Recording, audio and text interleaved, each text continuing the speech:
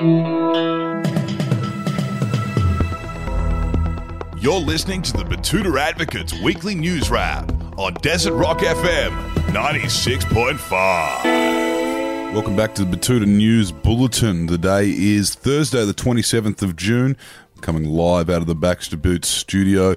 It's myself, Clancy Overall, Errol Parker, editor-at-large, and of course, our news reader, Wendell Hussey. How are you today, guys? Yeah, about as good as I'll ever be. Very well, thank you, Clancy, and good to be back for another week. First up today, there's some interesting news from down south, with the New South Wales Premier ordering developers to provide emergency tubes of cellies in all new high-rise buildings. Well, it's the least she could do. It is the least you could do after all those evacuations of the towers in Sydney. Of course, the Opal Tower in the Olympic Park, Homebush region, and another one of late down in South Sydney near the port. We're starting to see what initially was quite exciting news for the developers in that they thought the cracks might open up a bit more real estate in the building, which they could flog off for over $1 million per crack. But we're seeing things actually looking a bit more dangerous than we initially thought, Wendell.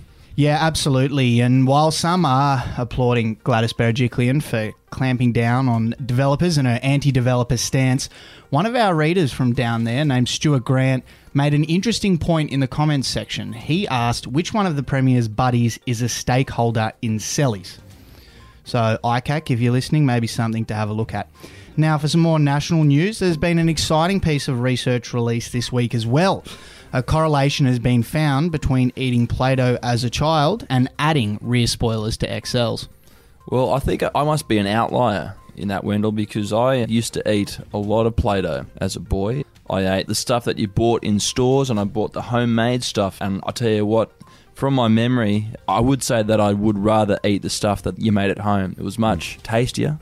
A little less salty, the stuff from home. Yeah. Have either of you ever owned an XL or a Hyundai of any variety? No, I like to buy local. And you know that. No, I only ever tried Play-Doh once and I didn't particularly like it, so maybe that's why I ended up with a Nissan Skyline. What else is in the news? Back home in town now, and we wrote a story about a local teacher who's begun the first phase of writing reports by telling everybody she's writing reports. Well, that is the first step to getting your reports done, is you need to go around and tell everyone around town that you're going to start writing your reports, which I guess might excuse your upcoming erratic behaviour. Yes, it's part and parcel with the career as an educator in the Australian school system.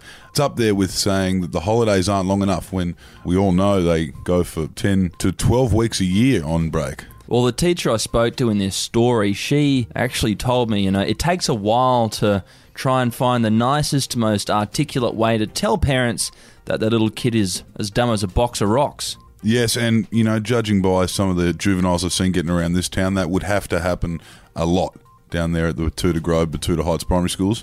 Yeah, certainly. Moving along to sports news now, and there's been one narrative that's been dominating headlines for a while now, and that resurfaced last week when Israel Folau started taking part in the ancient Christian tradition of crowdfunding his own salary.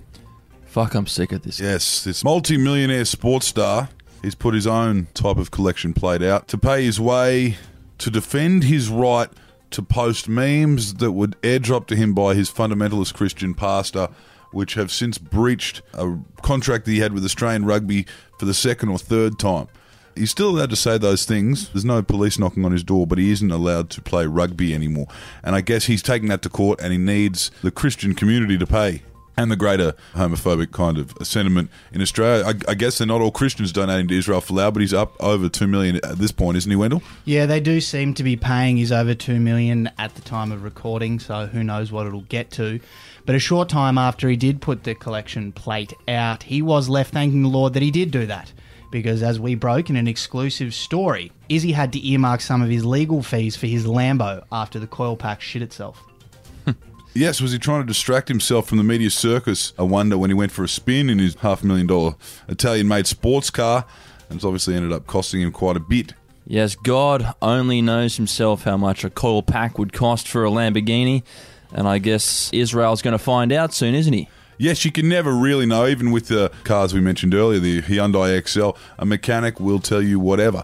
And when you're dealing with a car as valuable as a Lamborghini, no doubt Italian mechanics, I reckon they'll charge you whatever they pull out of their ass. Probably change the windscreen wipers on it too. And there will be a few more twists and turns in the Izzy saga to come, I'd say. But that's the bulletin for this week because that's all we've got here. So thanks for tuning in again, and we'll talk to you again next week. Until then, I'm Wendell Hussey. And I'm Errol Parker. And I'm Clancy Overall. You be kind to each other. Enjoy your weekend.